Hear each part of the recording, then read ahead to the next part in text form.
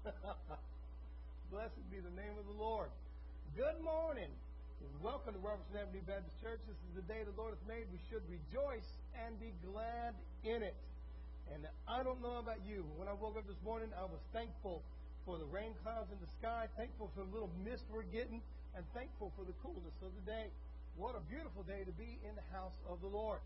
And we want to welcome you this morning. If you're visiting with us, ask you to fill out the little visitor card you'll find in front of you, place an offering plate as it comes around so we can have a record of your visit. We would greatly appreciate that. If you're joining us online this morning, we want to welcome you as well. Ask God to bless you and ask you to consider being a part of what God is doing here at Robertson Avenue Baptist Church. Come and join us right here in our sanctuary. With that being said, we have lots going on at Robertson Avenue Baptist Church. I want to bring those out to you. Number one, you have been looking through your bulletin. We have our Rent a Youth program going on. That means that task, that job, that chore you've been putting off for the last 27 years, you can now rent a teenager to do. Go like this. Amen. You can get them to do it. Have you been putting off cleaning your garage? Get one of those kids to do it. Have you been putting off weeding your garden? Get one of those kids to do it. Have you been putting off trimming those trees? Get one of those kids to do it. Why? Because they need your help getting to youth camp, and that's what it's there for. And they want to rent themselves out to help you finish those jobs so that they can get to youth camp. So if you're interested in that, you can give it our youth minister, Brandon Bottoms. He's right there. Brandon, can you stick your hand up for us? Those of you that can see that, if you're seeing it online, just get to the guy in the orange shirt. Amen? All right. Rent to Youth. Also want you to start saving the date coming up. May 27th, we'll have our Italian fundraiser night. That's going to help fund our OCC shipping. So even though we pack the shoe boxes, it still costs us to mail it out. And so this is a fundraiser for that. Italian food coming up. That's going to be May 27th from 5:30 to 8 p.m. If you're interested in that, you can get more information from the office. But if you would, start saving the date. Plan to be there and prayerfully consider being a part of what God is doing at Robertson Avenue Baptist Church through our Operation Christmas Child. Here in about 2 weeks, we'll be having our yard sale. And so preparation day will be the 13th. And, of course, the actual yard sale will be May the 14th on Saturday. If you're interested in that, tables are $15. And I think 2 for $25. Is that right? So, and you can do that. You can get with Monica. She will get you a table, reserve you a table, or you can get with Esther herself, and she'll be able to do that as well.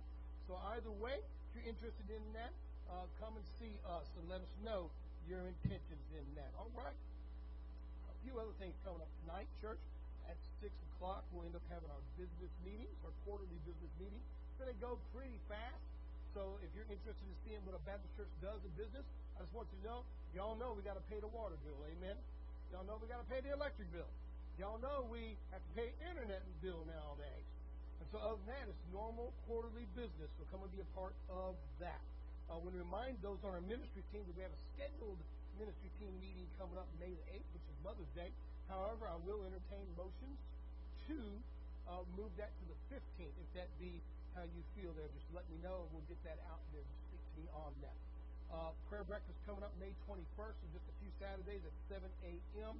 That will be followed by our administrative team meeting at 9:30, and we'll also have a Vacation Bible School workshop. Please prayerfully plan on being there. If you missed the first one, this is your chance to be there in this one. That's going to be at 10:30 in the fellowship hall. You need to be there because we're going to be doing background checks from there. If you're planning on working in it, you have to have a background check done if you're going to be in Vacation Bible School. So please be there at 10:30 on that Saturday. Also speak with Rosalia and let her know where you want to help at and things like that. CD? Security team meeting as well. About to ask you about that. That's going to be at 9 o'clock. Is that right, sir? Security team meeting will also come up that day as well. Admin team will be, instead of 10:30, though, it'll be at 9:30 due to the sensitive items we are talking about.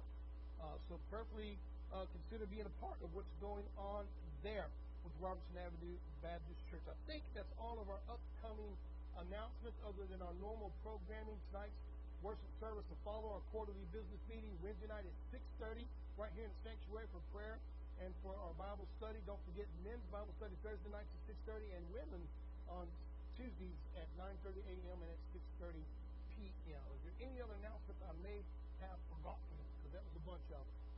Let me look around here. Well, that seems like I got them all. So with that being said, let's go to the Lord in prayer. After we pray, would you please rise and welcome one another? Father, I come to you now in Jesus' name. I want to thank you for the opportunity to be in your house this morning. Please bless us and touch us with your Spirit, Lord God. And I'm asking you even now to take charge of this time, Lord, that each and every one of us would feel you with us, and that we would know, Lord, that it's been good to be in your house. I pray, Father God, that you would touch our hearts, that if there be any that need to come to know you first, Lord and Savior, that today be the day they surrender to you and give their heart to you, Lord, and come to hear your precious voice, Lord. Ask you, Lord, to be with us as we go into our time of worship. And I just pray, Lord, your Spirit would fall and that we would worship you in truth and spirit. As we give you the praise, honor, and glory. Lord, we have many that are out traveling. Please bless them and keep them safe and bring them safely back home to us. For it's in Jesus' name we pray. Amen. Please rise and welcome one another.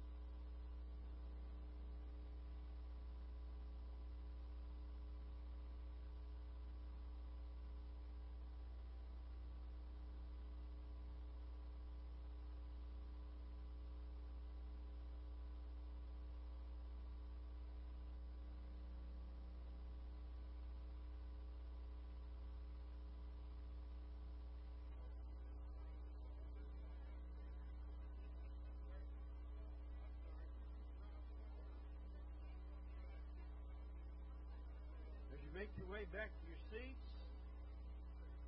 Good morning, Robertson Avenue. Good to see everybody's smiling faces this morning. We're going to start off. We're going to sing, "Come, Now is the Time to Worship."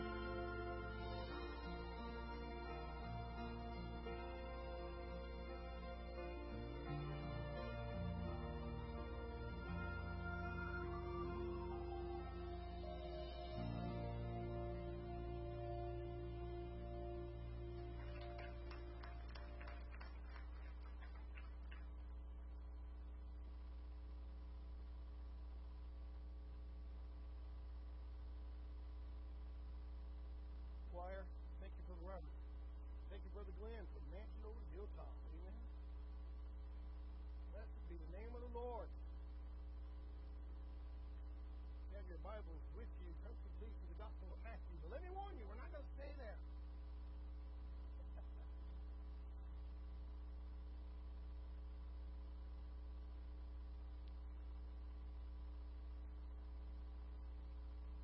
Love to hear some of the pages turn. Now, of course, nowadays, not everybody opens their Bibles. Some of them turn them on. Amen. So if you've got one of those electronic Bibles, that is A-OK. Turn it on. Just want to warn you, though, if it reads it out loud, go ahead and mute it right now. Amen. It has been a phenomenal week here at Robertson Avenue Baptist Church. Let me tell you why it's been so phenomenal. You know, we have started a couple of new ministries at RABC, and we've been reaching out to the nursing homes. And so that is a lot of fun. And I want to encourage you to be a part of that. If your heart is in ministering to those that can't get to church, let me tell you, that is the place to start. So we go to 2 different nursing homes. The first one we go to is Cottage Cove Nursing and Rehab Center. And I love being there. In fact, we have someone here with us who works there, and I'm not going to put her out and stand her up, but she's a wonderful person. And every time we come there, her eyes just light up, and her smile just lights up the room. And she's already ready for us. The residents are already sitting out there. And when we get there, nothing does my heart so good as watching those 80, 90-year-old people break it down in their wheelchairs. Amen? I mean, that will touch your heart. It will. We're only there for 1 hour. But I get reminded of being in heaven. Because the Bible tells us that one of these days, church, one of these days, it's going to be as though 1,000 years were just a day, and a day is up to 1,000 years. And I get to thinking as we worship, as we love on Jesus Christ, as we close our eyes and bow in prayer, that we're going to open our eyes and 1,000 years are going to be gone. That's what heaven is like. You say, Pastor, I don't know if I can get up there and worship forever. Let me tell you, just close your eyes. All you've got to do is rest in the hands of Jesus Christ, and He will carry you from here to eternity. Amen? That's what He does. And that's how He does it. Why? Because His Spirit communes with us, and He brings us close to Him. And when we behold Him, we will see Him as He actually is. And church, once we get our eyes upon Him, not even streets of purest gold are going to turn our eyes. It's all going to be about Him and the Lamb who was slain. Amen? That's what heaven is. And we'll be looking at Him for eternity. And I want you to go there with me, because I'm going. Amen?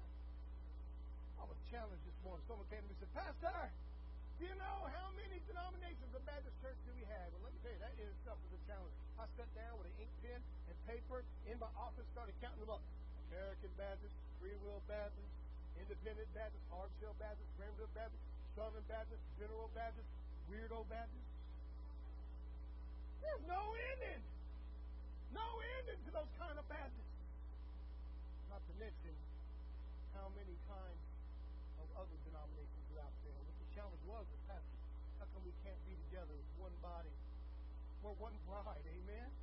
With one Lord, under one baptism. What happened? You know what happened? Let me tell you what happened. The devil moved in, sir. How many of you know that denomination is so close to demonization? It is just one letter off, and we broke ourselves up into things that just don't matter. Well, I like older music. I like newer music. I like clapping my hands. I don't clap my hands at all. I say amen. You better not say amen next to me. Oh, we start a whole new churches over that. Well, I guess it's amen. I Baptist church. And you know, it's funny. We can laugh about it right now, but deep down inside, it's terrible, isn't it? Not only is it terrible, it's brought about the spirit of division in America today. And I want to remind you what Jesus said about a house that is divided. A house that is divided will not stand. But we better start getting divided because the time is getting close. We better start undividing ourselves and start uniting ourselves. We better start getting our hearts back into the hands of Christ and start worrying about the things that matter. What matters? That Jesus Christ is the only way, the only truth, the only life. Nothing else matters. Amen? We need to get back to that. I know that you, like me, can feel the static in the air, the electricity in the air. Something's happening. Something spiritual. I feel like back at the original Christmas time. They knew. The wise men knew. The Pharisees knew. The Sadducees knew. The Zealots knew. The Herodians knew. The Jews knew something was about to happen. And I believe the church knows something is about to happen. You can feel it. It's the consequence of tired, aren't we? We're carrying a weight now, and it's pushing down on us. I want to remind you what the Apostle Paul said. You're a First and Second Thessalonians reader, and if you're not, let me encourage you to do so. In fact, the Bible says you need to be reading the Word of God every day. It talks about when he that was restrained is taken from us. You self-protection, this world may be pushing down on you. I'm just telling you, you need to start looking up instead of looking down, because our redemption draws nigh. Oh my goodness. Get ready. For he is returning, and he is returning soon. Boy, we were in Sunday school this morning. We haven't even started preaching yet. You know, we're going to be here at 12:30 now, amen?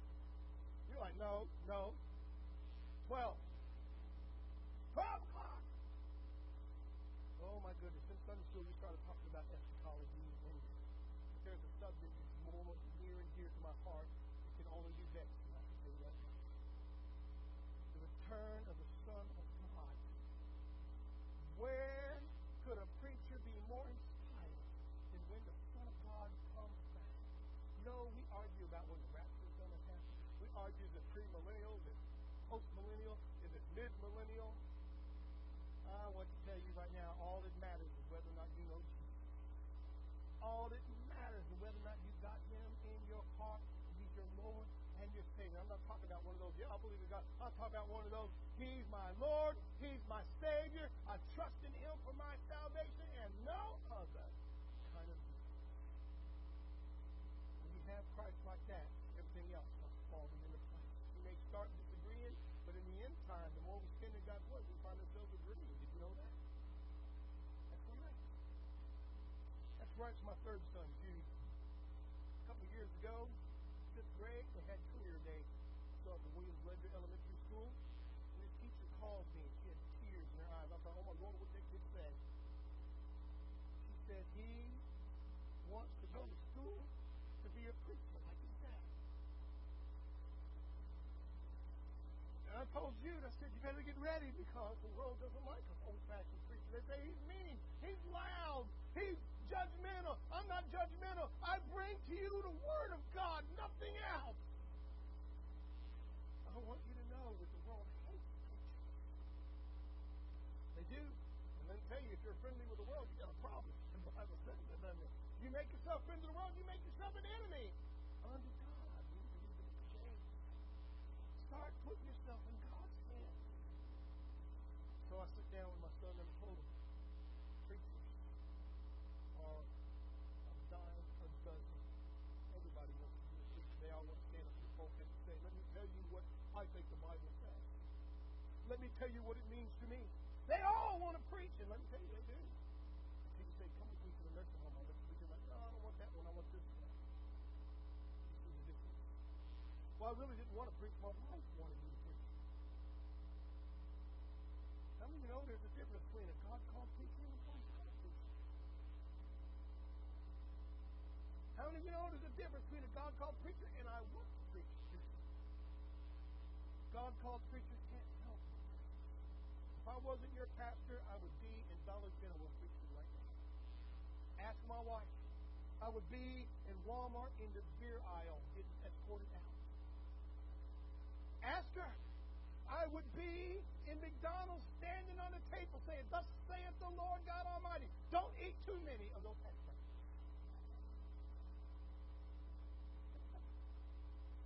Blessed be the name of the Lord. Church, the title of this morning's message is The Elijah Complex. So you might say, well, what did you tell Jude? I told Jude the truth. Preachers are a dime a dozen. Pastors are one in a million. One in a million.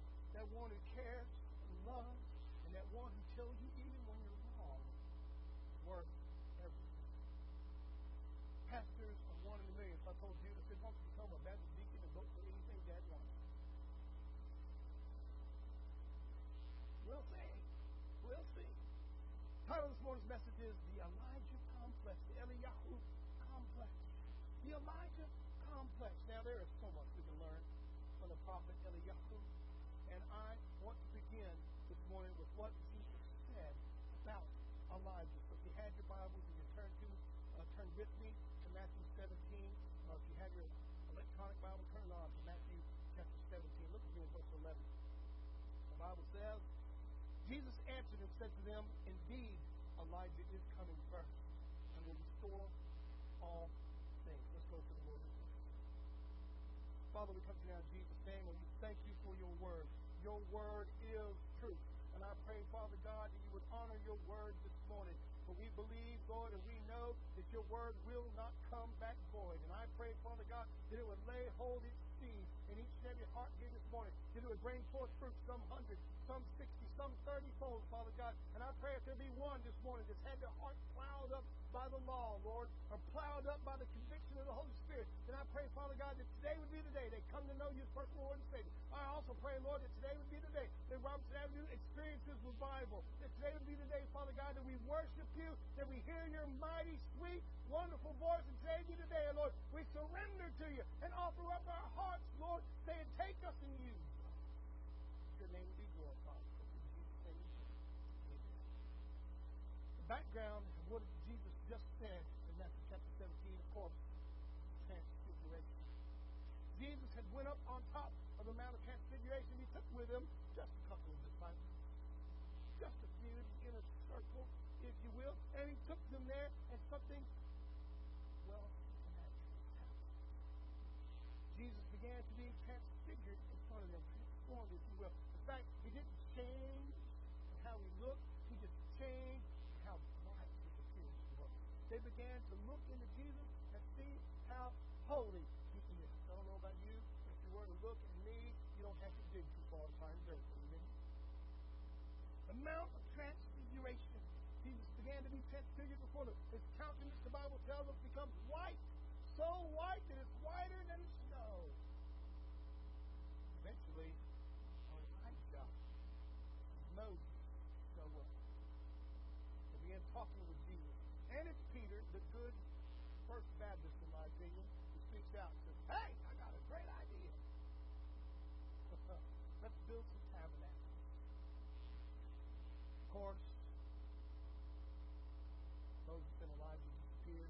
Jesus goes back to his inner circle and tells them, don't tell anybody until I first resurrect. So on the way down, they begin to ask Jesus that question.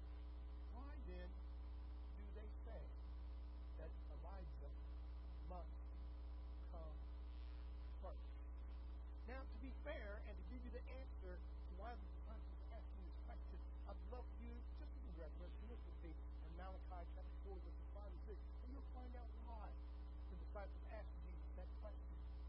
Because Malachi 4, verse 5 and 6 tells us, behold, I will send you Eliyahu, Elijah, the prophet, before the coming of the great and dreadful day of the Lord. We know what the great and dreadful day of the Lord is. And he, Elijah, will turn the hearts of the fathers to the children, and the hearts of the children to their fathers, lest I come and strike the earth with a curse. There's all kinds of interpretation and preaching that goes into that. But just to give you a little rundown on it, that's why they asked Jesus that question. Why do they think that Elijah must come first? In other words, they begin to ask him, I saw Elijah, I saw Moses, I heard God's voice saying, this is my beloved son. Listen to him. Why didn't they say that Elijah must come first? We're curious. So, it would help us understand what's happening here. Just answer that question quickly now. What is the picture of the Mount Transfiguration? The picture that's on there is that we have Moses, the lawgiver. Moses, the one that came down from Mount Sinai, or Mount Horeb, which we're going to see again in our sermon, with the Ten Commandments. He comes down with them as the lawgiver. Elijah is often known as the chief of the prophets, though he doesn't have a prophecy book like Isaiah, Jeremiah, or Ezekiel, but he's known as the chief of the prophets. Elijah, he was mighty in word, he was mighty in deed, and I love to picture Elijah in my mind with a mighty big voice. A big one, a a little bitty short fat guy with a really big voice. Praise the Lord. Pastor, do you like Elijah? Yeah. Pastor, you like John the Baptist? Yeah, except for Woody H. I'm not going on a locust and wild honey diet. It's not happening. You want to know why John the Baptist weren't married? Now you know. No. But let's begin looking quickly now at why Elijah was so important. Jesus meets with him and Moses on the Mount of Transfiguration, and there's something happening here. They talk together, and we don't know what happens there on the Mount of Transfiguration. But I want to encourage you to read it, and I want you to begin thinking that the law has to agree that Jesus satisfies it. I want you to understand that the prophets have to agree that Jesus fulfills it. And there we have the law and the prophets on the Mount of Transfiguration agreeing that Jesus Christ sums up the law, fulfills the law, satisfies the law, pays the debt the law demands, and he fulfills every single prophecy that ever was. Blessed be the name of the Lord on the Mount of Transfiguration. And they're talking about building tabernacles. What's wrong with these guys? Oh, and they come down and say, why then does Elijah have to come first? Why? Because you read the prophet Malachi. You read the prophet Malachi, and I got tickled one day because I learned of a deep-eared Bible student who knows much about the Bible. Sat down with her children one day and mispronounced Malachi's name and called him Malachi. I laughed. I said, that sounds like an Italian handbag, doesn't it? You could sell that purse over in Bell's tomorrow. A Malachi bag. Put one of them little wafer cookies inside, you got $1 million. Malachi. Malachi means my messenger. That's what it means in Hebrew, my messenger. My person I'm sending to you to deliver my message. And Malachi says, I will send to you Elijah the prophet. And he will turn the hearts of the fathers back to the children, and the hearts of the children back to the fathers, lest I smite the earth with a curse. Think about that for a second. We often think about that being married couples and moms and dads, and how, and I'll tell you what, it doesn't take a genius to look around and see families are falling apart. Amen? Moms and dads are disappearing from family life.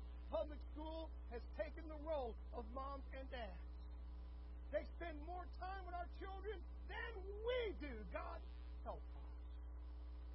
They're in schools from 7:30, 7:15 to sometimes 4:30, 5 o'clock, 5:15, 6, depending on what sport or activity they're in. At nighttime, they come back home for the 2 hours they spend with mom and dad before they go to sleep. If mom and dad are actually there. And we wonder why our children are turning out believing everything the government says. Now, don't get mad at me. I'll let you know right now the government does not have your best interest in heart. The government's got taking your money in heart. Don't trust any of them. Not Republicans, not Democrats, not independents. The moment they become a politician, you can already think you're a liar. I didn't say that. Discipline taught me that. Experience taught me that. So, as Malachi promised them, he'll turn the hearts of the fathers back to the children, the children back to the fathers. We see the biblical picture there about what's happening here. I will turn you back to loving the law. Who's the fathers we're talking about? We think of moms and dads and how. Who do you think was the fathers of our faith? Abraham, Isaac, Jacob. And I will turn those fathers back to loving you, and I'll turn you back to loving those fathers. Because kind of puts a different light on things. Some people believe in a great revival before the return of Christ. And they very well may be. Pastor, what do you believe? I believe that revival depends on whether or not we want to return to the law of God. You'll never have, you can pray for revival till you're blue in the face. Until you become obedient to what God's telling you to do, there will be no revival. What does God tell us to do? Speak and say that which is wrong. To go get them. They're lost, they're dying in their faith. We're being overrun with Hindus, with Sikhs, with Islamics, and we are sitting in this sanctuary saying, God bring us revival. You want revival? Go and win one of those Islamics to Christ. promise you, you'll be in a state of revival. I will turn the hearts back. And they start coming back to the law, and I start coming back to them. You'll find revival. And after that, you'll find that the law prophesied Jesus. There he was on the mountain with Jesus, agreeing that he was fulfilled. You can't even begin to understand Jesus if you understand the law. And as you look into the law, you'll find out that it is fulfilled, completed, and paid for in Jesus Christ. So then, if Jesus spoke so highly of Elijah, and he straight up told his disciples, Elijah will come first, and he will restore all things, and it would be true of us to learn something from Elijah. It would be important. It would be needful for us to learn something from Elijah. So look with me, please, some of Elijah's actions this morning. Number one, we're going to look at the Zarephath widow. The Zarephath widow in 1 Kings 17:4. We're also going to look at the resurrection of that same widow's son in 1 Kings 17:22. And number three, we're going to look at the showdown on Mount Carmel, 1 Kings 18. We're going to look at three things from Elijah's life, and we're going to see how that fits in our life. And remember, the title of this morning's message is The Elijah Complex. Some of us have an Elijah complex. Are you ready? Take a look at Elijah right there. I think the people who make the picture of Elijah, I think they kind of make him look more like John the Baptist. I'm hoping to get Elijah with me. There he is. Right there. Some of you are like, that guy needs a raising. There he is. Prophet Elijah. Now I think they kind of make him more like John the Baptist. But there he is. Are you ready? Let's begin. 1 Kings chapter 17, verses 8 through 16. Are we ready now? The Bible says in verse 8, Then the word of the Lord came to him, saying, Arise, go to Zarephath, which belongs to Sidon, and dwell there. See, I have commanded a widow there to provide for you. So he arose and went to Zarephath. And when he came to the gate of the city, indeed a widow was there gathering sticks. And he called to her and said, Please bring me a little water in a cup, that I may drink. And as she was going to get it, he called to her again. Isn't it just like a man, lady? Called to her again and said, Please bring me a morsel of bread in your hand. In other words, hey, give me something to drink, and while you're at it, bring me a sandwich. Verse 12, So she said, As the Lord your God lives, I do not have bread, only a handful of flour in a bin and a little oil in a jar. And see, I am gathering a couple of sticks that I may go in and prepare it for myself and my son, that we may eat it and die. Elijah said to her, Do not fear. Go and do as you have said, but make me a small cake from it first. That also sounds like a man, doesn't it? Yeah, you can do that later, but take care of me first. You can go ahead and die later on, but right now, make me that sandwich. Well, every time I read this, I remember the story of my wife and my son. One night, I heard them kind of laughing and giggling and kind of yelling a little bit at each other. So I got up out of bed. I had to be at work at like 2:30 in the morning. And there was my 12 or 13-year-old eldest son, the one that's in the Navy right now, the one who's deployed. And I'd appreciate what you prayed for him. He was holding on to the ankle of my wife, who was dragging him down the hallway. And he was saying, Mom, make me a sandwich. And she was saying, No. Well, finally, she agreed to make him a sandwich. She said, But I got to have a price. And of course, he had to hug her to get that sandwich. And I was like, and I woke up for this? Here we have Elijah telling this woman, Hey, you can go about your business, but go ahead and make me that loaf of bread first, and then you can kick the bucket, old woman. Hey, read it right here with me. Read it right there with me. Go ahead and do what you're going to do, but bring me a morsel of bread in your hand. Verse 13, Elijah said, Do not fear. Go and do as you have said, but make me a small cake from it first. Bring it to me, and afterward make some for yourself and your son. Put off what you wanted to do and take care of me first. Now, there's the spiritual truth in there. Did you know that? Verse 14, For thus saith the Lord God of Israel, The bit of flour shall not be used up. This is the prophecy coming down. He's giving it to her. Thus saith the Lord God of Israel, The bit of flour shall not be used up, nor shall the jar of oil run dry, until the day the Lord sends rain on the earth. So she went away and did according to the word of Elijah, and she and he and his household ate from these days. The bin of flour was not used up, this is verse 16, nor did the jar of oil run dry, according to the word of the Lord, which he spoke by Elijah. And I provide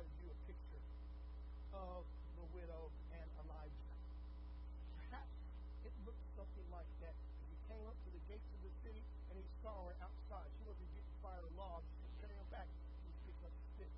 And the picture that we get from that is that she's hungry. She's starving. She doesn't have the energy to bring home big firewood. She's bringing home kindling sticks. Remember now, we're talking about the Elijah complex. Sometimes, and I need you to listen to me and draw in close if you need to, but sometimes God sends us to the strangest places, amen? He sends us to the strangest people, amen? He gives us sometimes the strangest requests. Now, I want you to put yourself in Elijah's shoes for just a minute. Elijah is sent to the widow at Zarephath. And God says, go there. I've commanded this widow to feed you. And when he gets there, he finds a woman that's so broke, she can't change her own socks. She is so poor, she's outside picking up sticks to make a fire. He says, hey, go ahead and feed me like God told you to. And she says, all I've got is enough flour in this little bitty, teeny, tiny tin to make one loaf for me and my son. And when I'm talking about loaf, I'm talking about Knoxville loaf. You've seen those in Passover. Make this teeny, tiny, little bitty loaf. And I got enough oil to do that. We're going to cook it at extreme high heat, and then we're going to eat it. We're going to feel full, and we're going to die of happiness. Elijah said, yeah. Go ahead and do that, but bring me some of that cracker time. Sometimes God sends us to the strangest places, to the strangest people, with the strangest requests. So, I want you now to put yourself in the Word. What did she not have? Well, number one, she's a widow because she had no husband. Amen? Go like this. That means amen in the Baptist church. She obviously had no job because she's outside picking up sticks. She had no money, or else she'd have oil and bread or flour in her house. Apparently, she had no food, or she would be saying, I'm going to make some. She's as broke can be. Not only is she broke, but she's hopeless to be. In fact, most people would look at her and say, Pastor, she's useless. Do you feel that way this morning? Now listen to me for a second. Have you been sitting there in your pews, sitting there in your chair, sitting there in your Sunday school room, sitting at home while your husband's out doing things, saying, Pastor, I feel broken, I feel useless, I feel like nobody can hear me, no one can see me, and I can't do anything. I want you to know that God can do a lot with a jar of oil, a little flour, and a whole bunch of sticks. Amen? You might be sitting there saying, what can I do to change my life around? What you need to do is start hearing the Word of God. The woman's life was fruitless. It was barren. It was broken until the Word of God showed up. Some of you have been sitting there for years saying, how come I can't get anything going in my life? Well, it's time for you to hear the Word of God. It's time for you to start putting God's Word to work in your life and in your heart. It's time for you to accept it for what it is. It's not just a collection of fairy tales. It is absolute, positive truth. Amen? It is inerrant, it is inspired, and it is 100% infallible. This widow had no husband. She had no job. She had no money. She had no food. What she did, however, have was a son and some sticks. Yet, Elijah was still sent to her. Remember, we're talking this morning about Elijah. In fact, we're zeroing in on the Elijah complex. Elijah, who was used to preaching to kings, queens, and people of importance, was sent to somebody that most people didn't even know existed. The Elijah complex. And I think the first thing we need to put to work in our lives this morning is not always does God send us the king and the queen. Sometimes He sends us the widows. Amen. How many of you already know what Elijah was being taught to? How many of you always see the picture of what lesson Elijah was learning? Because remember, Elijah's ministry is going to culminate a little bit later on top of Mount Carmel. That's going to be the apex, if you will, of his ministry, where he's going to meet face to face the prophets of Baal and the prophets of the female goddess that they had. And he's going to end up in a contest with them. It's going culminate there. But Elijah's got to go through some training first. He's got to have some understanding about how God works. And this is the first lesson. How many of you see the picture here? Because you might be sitting in the pew this morning saying, can God do something with me? Will God do something with me? Am I usable by God? Well, I want you to know that redemption always comes through a son and some sticks. Amen? I want you to know the picture that is being shown here. I've got a son, and I'm picking up sticks. And I want you to know that God has offered you His one and only begotten Son, and He put Him on a stick for you, so that all you have to do is look to Him for salvation, and you move from being a child of the world to a child of God. Redemption comes through a son and sticks. Elijah learns then God provides no matter what the case looks like. Elijah begins to learn that even though this woman is so poor, God can bring about anything. How many of you know that God owns the cattle on 1,000 hills? You might be saying, Pastor, I'm hurting right now. You know what? Get on your knees and say, Father God, sell a cow.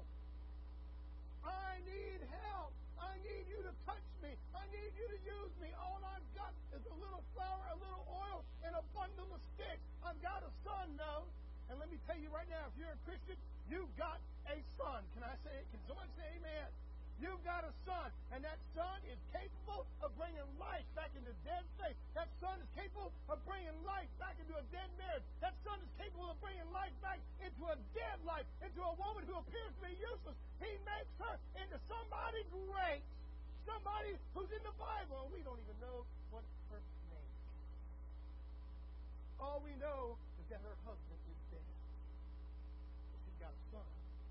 She's got a son, and she's got sticks. Let me tell you right now, you got a son, Jesus Christ, and you got sticks, a cross, and He went to the cross and He died for you, but He didn't stay dead for you. He came back alive for you, and now lives and reigns and sits at the right hand of the Father, being your advocate. Redemption comes through sticks and a son. Elijah has a lot to learn as he shows up there. Oh, I love the prophet Elijah. I love it. He knows God's voice. He's heard it many times. He has been privileged to hear, thus saith the Lord God of Israel. He's been privileged to deliver that message. What an amazing message that would be. What an amazing responsibility that would be to show up in King Ahab's palace and say, thus saith the Lord God of Israel. What an amazing, awesome responsibility that would be. Let's put a 2022 twist on that. That would be like showing up, we can't say President Biden's office, but it'd be like showing up into George Soros' office, or showing up into, who's the guy that just bought Twitter, Elon Musk, showing up in his office saying, thus saith the Lord God of Israel, thou shalt not do mean tweets. How many of you have begun to see the awesome responsibility that Elijah has? And that's why we're looking at the Elijah complex this morning. He needed to learn some lessons, and that number one lesson is that God doesn't always call us to preach to the important. He calls us to seek the least of these, because that is where His kingdom is grown. Amen? Not only that, but He can take somebody who's willing to give what little they have and make it into something that lasts forever. And if you want some New Testament examples of that, I want to remind you that Jesus fed over 5,000 with 2 loaves of bread and some fish. Think about that for a second. How many of you have already begun to see what Elijah was being taught? Redemption comes through sticks and a son. Look at the number 2 part of the Elijah complex, the resurrection of the son. 1 Kings 17, look at me in verses 17 to 22. Now it happened after these things that the son of the woman who owned the house became sick. And his sickness was so serious that there was no breath left in him. So she said to Elijah, I love how the shoe is kind of on the other foot now. Remember, Elijah showed up and was like, yeah, you and your son are going to die. Now make me a sandwich. She now comes in and says, yeah, you're a man of God. This is happening. Take a look at what they came. So she said to Elijah, what have I to do with thee, O man of God? Have you come to me to bring my sin to remembrance and to kill my son? Isn't it amazing how people still to this day blame everything on God? I can't tell you how many drunks I've worked with, how many alcoholics I've worked with, how many drug abusers I've worked with, and they say, God has done this to me. And I say, God didn't do that to you. You did that to you. You did that to you. God didn't make that accident happen out on Highway 190. You did. Here's this woman beginning to blame God. My son is dead, and God is doing this as a judgment to bring my sin to remembrance. Verse 19, Elijah doesn't even entertain that kind of argument. We need to learn something from that. We need to learn something from that. Because you can get into that kind of argument and take people's eyes off of the cross. Did you know that? Don't get into that kind of argument. Keep their eyes on the cross. Keep their eyes on Jesus Christ. He is life, and He is truth. And the moment you want their eyes off of Jesus and on you, you're going to be in trouble. Did you know that? Verse 19, he said to her, give me your son. So he took him out of her arms and carried him to the upper room where he was staying and laid him on his own bed. Verse 20, and he cried out to the Lord and said, O Lord my God, have you also brought tragedy on the widow with whom I lodged by killing her son? The Bible tells us, verse 21, that Elijah stretched himself out on the child 3 times and cried out to the Lord and said, O Lord my God, I pray, let this child's soul come back to him. That means he didn't just pass out, he's dead. Soul come back to him. Verse 22, then the Lord heard the voice of Elijah, and the soul of the child came back to him, and he revived. We are looking at the Elijah complex, and there's a picture of Elijah bringing that little boy back down the stairs to that widow. That's everything that she ever had. That's her joy. That's her love. That's her sunshine. That's all she has. Every time she looks in that boy's face, she sees the face of her dear departed husband. Every time she hears him laugh, she knows that laugh is going to grow into his father's laugh. Every time she feels his arms, she remembers the hands of her husband. And every time he cries out, Mommy, protect me. Mommy, feed me. Mommy, I'm scared. She believes that she is God's called to be there with that child. And Elijah brings that little boy back down the stairs. Could you imagine the joy she had that moment? Could you imagine what it would have been like for her to receive her dead child back alive? Elijah comes. Do you need something back alive? What is Elijah learning here? Elijah is learning that life is precious. Life is precious. And I want to take just a moment this morning to remind you that when a woman becomes pregnant, that's not a clump of cells inside of her womb. That is a precious baby boy. And it is precious in the sight of God. And the Bible tells us that those children's angels never stop seeing the face of God the Father. And if we are to disturb that baby inside of mama's womb, then I believe we get passed on us the judgment of murder, because I believe that that child is 100% human life. And life is precious. You know what else Elijah's learning this morning? I think some of us need to learn. Family is all you have in this world. Like this. We like to think of something else, but family is all you have in this world. I'm going to talk to you about 3 families you have. Number 1, you got your physical family. You know, you didn't get to choose your physical family. And I was like, man, I wish I could have chose somebody different. I would not have chose that guy as my brother. I promise you that. Have you ever been there? That's there right now. Family's all you have in this world. If you can put yourself in that little shoe, when that little boy comes back downstairs, not only does he represent all the good things that stairs with you, you know what else he represents? Debt, responsibility, work, sleepless nights, answering questions she had no idea she knew the answer to. Responsibility. Today's society does a lot with responsibility. I don't want it, get rid of it. You mean that'll make me have stretch marks? I think we'll just have an abortion. You mean that'll make me fat? So do Twinkies. But you ain't killing Twinkies. Life is precious. And family is all that you have in this world. Take time to love your sister, your brother.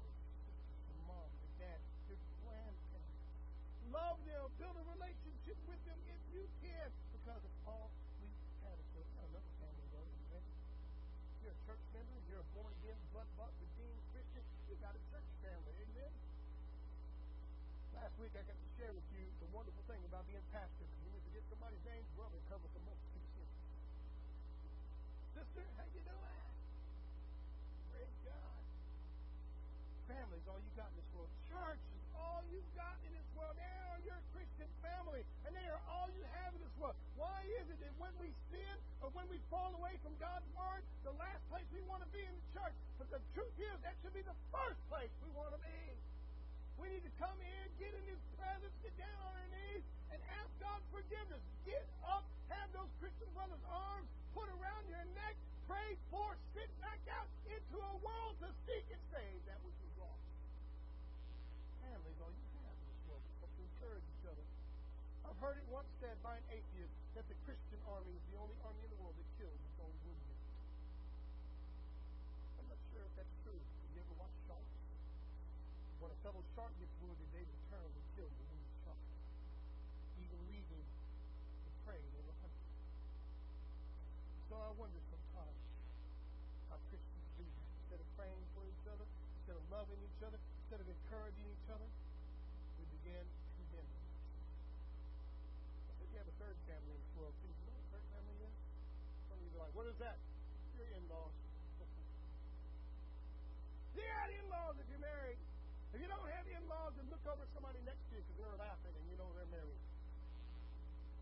I want to remind you, too, you married into their family. That doesn't mean you married their family. People say, I married your family as well. No, you didn't. Your duty, your responsibility is to love your wife. Your duty, your responsibility is to love your husband. You love them and you build a great relationship with them and you endure after enduring after enduring for the sake of your husband or your wife. You got that third family as well. Those in-laws. Let me tell you, your husband or wife, he's the first to tell you, if I could have chosen a different brother, I would have. So Elijah's got a lot to learn. He learned that God can do miracles and God can provide out of things that are really small. He learned that redemption doesn't come through great works, but redemption comes through faith. That redemption comes through a son that was saved. He learned that family is all we have in this world. And he learned that life is precious. And that takes us to the showdown on Mount Carmel. It was a big showdown. That's not the end of Elijah's ministry. This is kind of the apex of it.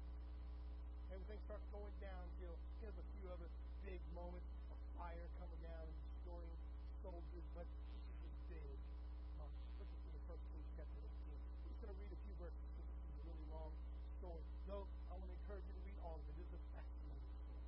1 Kings 18, 20 to 24. So Ahab sent all the children of Israel and gathered the prophets together on Mount Carmel. Incidentally, you can go to Mount Carmel today. And Elijah came to all the people and said, how long will you falter between two opinions? If the Lord is God, follow him. But if Baal, follow him.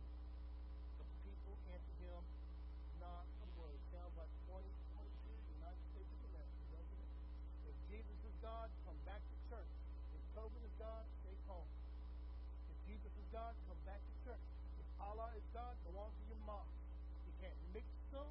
You can't contain them together in the same room. Let me tell you why. Because Christianity is truth. And inside of truth, it's light. And that light will conquer all darkness. Amen? Let me tell you, you can't mix it. You can't do it. You'll either become a slave to one, you can't do the other. Verse 22, Elijah said to the people, I alone. Remember this. This is part of Elijah's concept. I am alone. And I am left. A prophet of the Lord. We got a complex there. But Baal's prophets are 450 men. Therefore, let them give us 2 bulls, and let them choose 1 bull for themselves, cut it in pieces, and lay it on the wood, but put no fire under it. And I will prepare the other bulls, and lay it on the wood, but put no fire under it. And you call on the name of your God. Call on her. Call on Baal. Call on Molech. Call on all the Baals. Baal wasn't one deity, it was many. Then you call on the name of your God, and I will call on the name of the Lord. Some of you know that every Hebrew prophet lives up to their name. Elijah is no exception. Elijah's name means Eliyahu, as in Elohim. God is Yah. God is Yahweh. Eliyahu. God is the Lord. God is the Lord. That's what his name means. The God, the one you've been searching for, the one you question, is there really a God in heaven? Let me tell you, there is a God in heaven, and his name is the Lord. Then you call on the name of your God, and I will call on the name of the Lord, and the God who answers by fire. He is God. If you read Hebrew, the word used there, he is Elohim. So all the people answered and said, it is well spoken. Let me give you the rest of the story in summation. Prophets began calling upon the name of Baal. They cut themselves, they cried, they fast, and Baal does not answer. Why? Because Baal does not exist. Elijah then walks over to his altar, and he has them pour water. Remember, they're in a drought. It hasn't rained in years. You think it's bad when we go 100 days without rain here in Texas? You think it's bad when the city of Cupertino starts jacking up water prices? You really, quick, can that happen? Turn that water off. Turn it off, quick. I never dreamed that I would pick that up. Let me tell you, let's go back to families and everything. I remember my father having a nervous breakdown if he stood in the refrigerator too long. I didn't think I'd pick that up, and nowadays my kids go to the refrigerator and just stare at it. I'm like, it's not going to jump out and get you. Get what you want. Just stare in there. You know, some of you dads know what I'm talking about. Close that refrigerator door. You're trying to cool down the house, air conditioner's on. I still remember my dad saying, it costs me $0.25 every time you open that door. Blessed be the name of the families, all you got in this world. Baal doesn't answer, church. And Elijah has that water poured around the altar. Poured all around the altar. And it's a drought coming. That means they took them in tubs and they poured out this water that comes from the rations. Precious. Some of you know about precious water. You've been in Iraq. And you've been in Afghanistan. And you know precious water. Some of you have been out to sea when you're surrounded by water, but you can't drink any of it. Precious water.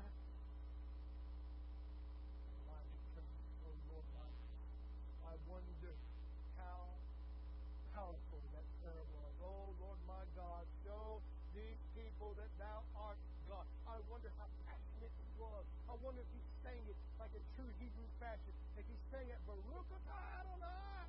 I wonder if he began to sing it, blessed are you, O Lord our God, King of the universe, one who made us and made us to worship you. Would you show us that we need to get back to worshiping you? And the Bible says fire came down and took up his offering. People were astonished naturally, amen. Elijah commands and they put to death all the prophets of Baal. And they do. The Bible is precious, but let me tell you, you will find nothing but death in false gods. Nothing but death. And I give you a picture of Elijah's altar. Check it out. Isn't that cool? Now, how can you show me the death of the prophet? It's church. Elijah outruns, though. I want you to know the rest of the story. Elijah, after this, Elijah starts thinking, where you got to come from? Remember, he had some lessons to learn. He had some lessons to learn. He had to learn what redemption was. He had to learn that the gospel goes to anybody and everybody, not just important people. It goes to poor people. It goes to broken people. It goes to sick people. It goes to people who are suffering death. It goes to everybody. Amen. Elijah had to learn this. He had to learn that life was precious in God's sight. That people are worth his only begotten Son. And you might be sitting there in the pew this morning saying, does God love me? Oh, yes, he does. He thinks you're worth his perfect, precious baby boy. He thinks you're worth every drop of blood. Why? Because he loves you. He loves you so much. He sent his only begotten Son for you. The Bible tells us Elijah begins to be afraid. If you'll read 1 Kings chapter 18, verses 45 and 46. The hand of the Lord. I love that right there. God puts his hand on people sometimes. He put his Goliath too, and Goliath met a rock right in the forehead. But Elijah, the hand of God put on him, the Bible says he outrun Ahab's chariot to Jezreel. Look at me in verse 45. Now it happened in the meantime that the sky became black with clouds and wind, and there was a heavy rain. So Ahab rode away and went to Jezreel. Then the hand of the Lord came upon Elijah, and he girded up his loins and ran ahead of Ahab to the entrance of Jezreel. And I often have wondered about that. This is a miracle. This is a miracle. Much like when Jesus gets in the boat with the disciples, and they're at Capernaum. They're at Capernaum. Immediately they're there. Even though they were rowing all night against the wind and couldn't get there. Jesus gets in the boat, they're there immediately. It's a miracle. The hand of God is upon Elijah. And Elijah outruns that crazy king with his wonderful chariot and his fine horses that were still fed and watered. Can you imagine what happened as Elijah, who girded up his loins? That means he lifted up his robe and ran. Just a knobby leaves at the going. And he outruns that king to Jezreel. Can you imagine he outran that chariot as Elijah and all the people in that chariot looking by, that crazy prophet running by? You think of the kid that passed the semi-truck, always looking over the driver? The whole time. I can see Elijah just looking at the king. He runs right on by. But I often wonder about them horses. They had to look at each other. They'd be like, I'm not telling anybody if you're not telling anybody. Those horses! They were the best horses money could buy. He outruns them to Jezreel. Of course, the rain comes. You know the rest of the story. Great things happen. Elijah suffers from his conflict. He has to go on the run. He had learned that there's no other God but the Lord. He had preached that faithfully. He began to be afraid, not of Ahab, though. He began to be afraid of Ahab's wife, Jezebel. He began to be afraid of her. Incidentally, why was he afraid of her? People get upset when their idols are removed. People get mad when you say, your God is not a God. Your God is a plastic statue you put on the dashboard of your truck. Your God is a rope with beads on it. Your God is wearing a piece of brown cloth around your neck. That's not God, y'all. God is Jesus Christ. And the Bible says that you can be saved if you will give him your faith. In fact, the Bible tells us in Ephesians 2:8 and 9 that it is by grace that we are saved through faith. Not of works, lest anyone should boast. People get upset when their idols are removed. And incidentally, that's one we can always remember. And Elijah learns right here this time is that the world hates Christians. He said, wait a minute, Pastor. Elijah isn't a Christian, he's a Jew.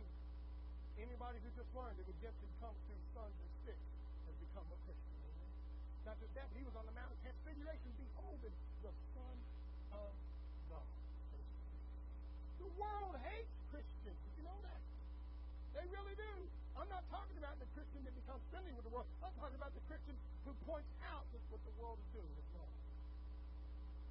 So let's look at the Elijah context. I'm really about out of time. Well, Elijah runs away from that contest on Mount Carmel. Elijah becomes afraid because he knows Jezebel is going to come to him. And Elijah feels alone. Even though he's learned all these great lessons. Look with me in 1 Kings chapter 19. Drawing to an end here, what truly is a meaningless existence. 1 Kings 19, verses 9 to 10. And there he went into a cave and spent the night in that place. And behold, the word of the Lord came to him. And he said to him, what are you doing here, Elijah? Remember, we heard this text before on Mount Carmel, where Elijah said, I am all alone. You're saying that this morning in your feet. I'm all by myself. Nobody understands me. I don't think anyone can say that better than a 16-year-old. Nobody understands me. And so we weren't 16 before. The word of the Lord came to him and said to him, what are you doing here, Elijah? So he said, I've been very zealous for the Lord God of hosts. For the children of Israel have forsaken your covenant, torn down your altars, killed your prophets with the sword. Here's Elijah again. I am alone. I alone am left. And they speak hate. You see that? Nobody in my family is assisting with me. No one is with me. No one's working with me. No one cares. Verse 11, then he said, this is God speaking, Go out, stand on the mountain before the Lord. And behold, the Lord passed by, and a great and strong wind tore into the mountain and broke the rocks in pieces before the Lord. But the Lord was not in the wind, and after the wind, an earthquake. But the Lord was not in the earthquake, and after the earthquake, fire. But the Lord was not in the fire, and after the fire, still small voice.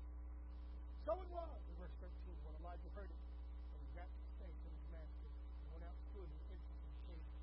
How many of you could raise your hand right now and say, I know that still small voice. I heard it when he called me, and I surrendered to it. And I want you to know that you need to surrender to that still small voice this morning. You've been asking God for fire. You've been asking God for storm. You've been asking God for wind to come and break down rocks. God, knock this wall down for me. God, blow open this cave for me. And I want you to know God is just speaking to you in a still small voice. And this morning, I know you can do it right now. I can see them all around, and I know He's speaking to you. Would you come? What are you doing here? Elijah, the voice came to him. It's still in verse 13. A voice came to him and said, what are you doing here? Elijah. And for the third time in his life, he says, I have been very zealous for the Lord God of hosts, because the children of Israel have forsaken your covenant, have torn down your altars, killed your prophets with the sword. I alone am left, and they seek to take my life. Do you ever feel like Elijah? Though you've been a Sunday school teacher, though you've been a deacon, though you've been a preacher, though you've been a witness, though you've been a Christian for 60 years, do you ever feel like Elijah, alone, misunderstood, perhaps a little bit overworked? I want you to know you're in the same boat Elijah. Sometimes we miss the obvious, like Elijah did. Have you missed the obvious this morning? Do you ever remember the story of Sherlock Holmes and Dr. Watson? I grew up with them. My favorite Sherlock Holmes story was The Hounds of Baskerville. Some of you are going to go home and look it up right now. Praise God. But I want you to know Sherlock Holmes and Dr. Watson were out in the field one day chasing down some criminals. And when the nighttime came, they fell asleep. In the middle of the night, it got cold and it woke up Sherlock Holmes. So immediately nudged Dr. Watson and said, it's cold out here. Dr. Watson woke up and said, yes, it is cold. And Sherlock said, what do you see? And he looked up and he said, well, I got to impress this wonderful sleuth right next to me. He solves crimes in the back of his head. He solves them while eating breakfast. This is an amazing man, and I don't want to sound like an idiot. So he began looking up in the sky, and he said, I see stars and clusters of stars, and I see all kinds of pictures in those stars, so we call them constellations. And we know what kind of stars are. There are dwarfs, and there are black holes, and all kinds of stars. Sherlock Holmes elbows him and says, no, Dr. Watson, do you not see the obvious? He said, no, why? Somebody stole our tent.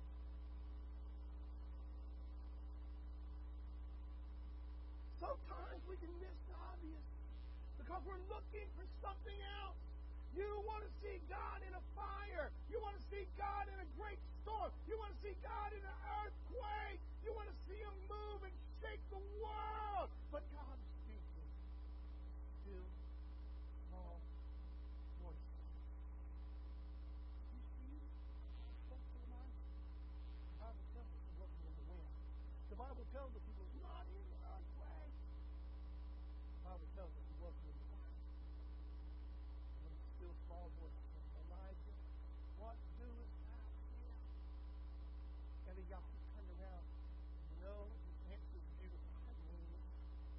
I'm here for you. I'm all alone, Lord God Almighty. Where was God? He was in the still small voice. Elijah whined about being alone. If you'll read the rest of the story, though, you'll find out that he wasn't alone. God is going to tell him, I have reserved 7,000 have not bowed the knee to Baal nor kissed him as husband. You know what? I find this one of the most significant of all. Elijah missed the obvious. Remember that first person we took a look at? That widow? That widow who was poor and destitute. That widow who had nothing but sun, pot of sticks, a tin of flour, and almost empty bottle of water. That's right. Elijah But he knew it. Just like we know it right now. In fact, if you could, look with me back. Chapter 17 of this Bible.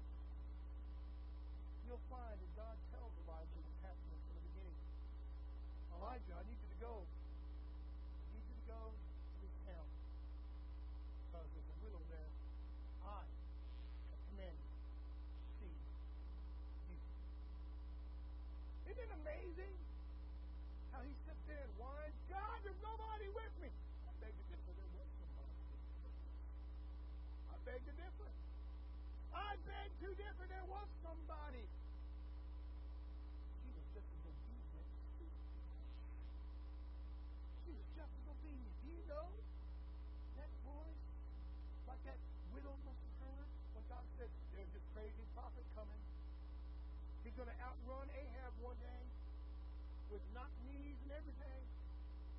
He's going to come running. He's going to make the rain stop, and I want you to feed him. You know you're going to know it's him. You're going to say, yeah, go ahead and kick the bucket, but give me a sandwich first. John 10 tells about that little boy. John 10 tells about it. Says, my sheep know my voice. If you haven't heard that voice, you know you're in trouble. If you don't know that voice, you're not peace. I want to invite you to come down the aisle for me. Hear the voice of Jesus. Hear him call you. He said, what does he say? You know that old song? I can hear the Savior say, thy strength indeed is small. Child of weakness, watch and pray. Find in me thine all in all. Jesus paid it all. Can you hear it? All to him I owe. Sin had left a crimson stain. He washed it white as snow. Do you hear that voice this morning? Do you hear him? If you really come, perhaps you don't know his voice because you're listening to others. Because Elijah did. Once his father owned many acres here in Texas, East Texas, and took his son out on a hike. He was showing his son the boundaries and the markers of their land. They went into a heavily wooded area filled with Spanish oaks, live oaks, and Texas mesquite trees, and a little bitty cedar tree. Began noticing that the path was well worn from the cows that run through it. It was so worn down that the roots of the mesquite trees now sticking up. Some were cracked and some were broken, and some had sharp ends poking out. The father began noticing that, and he began looking down at his son, who was wearing flip-flops. Isn't that what kids wear nowadays? No, they wear Crocs, don't they? He began noticing his son really wasn't dressed to be out in this kind of wood. And he began worrying to himself, my son will simply fall, and he'll poke himself on one of those broken roots that looks like the edge of the mountain. Sure enough, his son began running toward a tree they knew well. And his greatest fear was realized that that little boy tripped over a root. One of those broken, jagged roots plunged into the neck of his son. Blood began to spurt. The father ran to his son. He grabbed and put his hands on the wound of his little, perfect, innocent boy. He rushed him to the hospital, praying the whole time, God, don't take my son. God, don't take my son from me. And he got to the emergency room. The boy was barely conscious. When he was conscious, he ran into the emergency room holding his only begotten son. And the doctor came up to him, and the little boy stuck his finger out. He said, Doc, I got a splinter in my finger. Some of us treat Christianity like that. And you're missing the big problem. You want God to put a Band-Aid on something wrong. You want God to fix some kind of hurt. God, fix this for me. No. God has a bigger problem that you need to be fixed. And that problem is your sin. And it is separating you from God Almighty. And you are literally bleeding to death because of it. And the only cure is Jesus. The only cure is making him Lord and Savior of your life. The only cure is putting him in your heart and letting him save you. People say it all the time, where do I get saved from, Pastor? From his wrath. Not from you. your sins. Oh, you get saved from His wrath, because His wrath will come down and it will punish this world for the sins it is committing, and you are guilty unless you get saved. That's what getting saved is. That's the gospel. That's what good news is. To be willing to put Christ in your heart this morning. Do you hear that still small voice? Can you hear the Savior say, "My strength in Jesus Christ"? Would you be willing to come and put Him in your heart this morning? Or would you say, "Hey, Jesus, take the splinter out. And the whole time you're dying." We're going to close in a word of prayer. If He has spoken to you, come this morning. Hear His still small voice. Come and get your heart right with Him. In fact, say, "Pastor, I need a church home. I need a place to be a member of." Come, because you, like Elijah, have learned you will stand. Don't suffer from your Elijah complex. Come to Jesus. You know what Elijah did when he realized God was in His still small voice? The Bible says he took the commandment, stood over his head, and wrapped himself in it. What is that? What does that mean? Does that mean he was cold?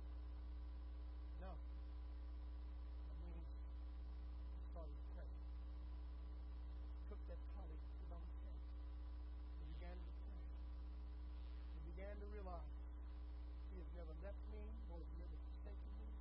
He will not leave me childless. He will not leave me destitute. He will not leave me hopeless. He's given me a way out. No matter what temptation is coming, He's given to me. And the way out is Jesus. And He's willing to come with me. Let's pray. Father, I come down your holy and righteous name, and I want to thank You for Your word. Your word is quick and it's powerful and it's sharper than any two-edged sword. And I pray right now, Lord God, it would cut down into our hearts. If there be any, Lord, that need to hear Your still small voice, would You let today be that day? Let them come. Give them strength, Father God. And I ask You in Jesus' name. Amen. Would You come as we sing, "Have Thine Own Way"? Would You come? Would You come? Come on. Have Thine Own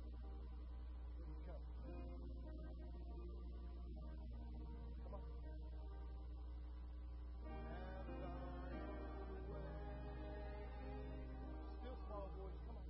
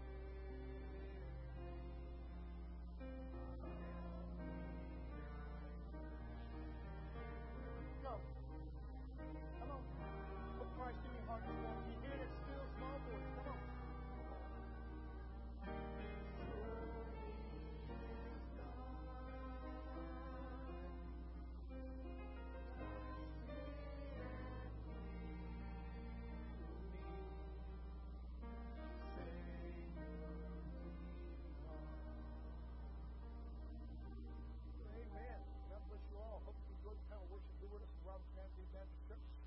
Don't forget that today we have a business very supportive of business meetings. It should go relatively quick, just basically reports. So we're going to invite you to Thursday, Sunday, part of that. Pray for it. And be interested to see how God runs the business of the pastor of Robert Family Baptist Church. Also, church, if we get done in enough time, we'll continue on with a short message, and we'll go from there. I will remind you that Tuesday we'll have Ladies Bible Study at 9:30. Tuesday night at 6:30 we'll have Ladies Bible Study again. And, of course, Thursday night Men's Bible Study at 6:30. But you want to be here for prayer service and for Wednesday night Bible study right here at Robertson Avenue Baptist Church. Be there or be square, same bat time, same bat channel. Amen. Come and be a part of those things. Be in prayer about our upcoming Vacation Bible School. It's going to be in June. Our Vacation Bible School workshop also coming up in May. And, of course, our other upcoming events as well. So please feel free to consider being a part of that. The youth have an entire busy summertime coming up. They're going to the drive-in. They're going to the prayer gardens. They're going to youth camp. They're going to a youth conference. And I suddenly feel like I need to be 15 or 16 again. Amen. So be in prayer for them and help them do that. On top of that, I forgot to mention this morning that we're also having a youth fundraiser taco ball coming up. So that's in July. So it's going to come up in July. What's not to like about tacos? Amen. So that supports your youth, and every dime that goes in helps them get to their youth conference. So that's going to happen in July. Also, the soda machine down the hallway by Bud's Classroom is up and running, and every soda that's sold out of there, 75 cents goes directly to help these youth get to camp. So if you got a sweet tooth, get yourself a Dr. Pepper and help the kids go to camp. Amen. All right, come on up here, ladies. My goodness, this is Sister Denise Dabney. She's getting that paperwork here, and if you don't mind, can you share the phone number? I cannot say that yet. I have a hard time with that. Thank you very much for saying it. Sister Joyce, they've been coming for a little while here at Robertson Avenue. In fact, I met these two ladies. I did a revival out at the lake home, and I just fell in love with this family and the prayers for them since. And they've come here at Robertson Avenue, where they both come today and say they want to be a part of the members of Robertson Avenue Baptist Church. You're going to love them and pray for them. Would you say amen? Amen indeed. That sounds pretty unanimous to me. So there's some paperwork for you to fill out right there. It's real quick and easy. There's a church covenant you need to sign as well. And then also on top of that, Joyce said she's not been baptized. She wants to be baptized into the fellowship. You're going to love her and support her and pray for her now. Would you say amen? I don't know about you, but I think it's the start of many in the year 2022. Amen. All right.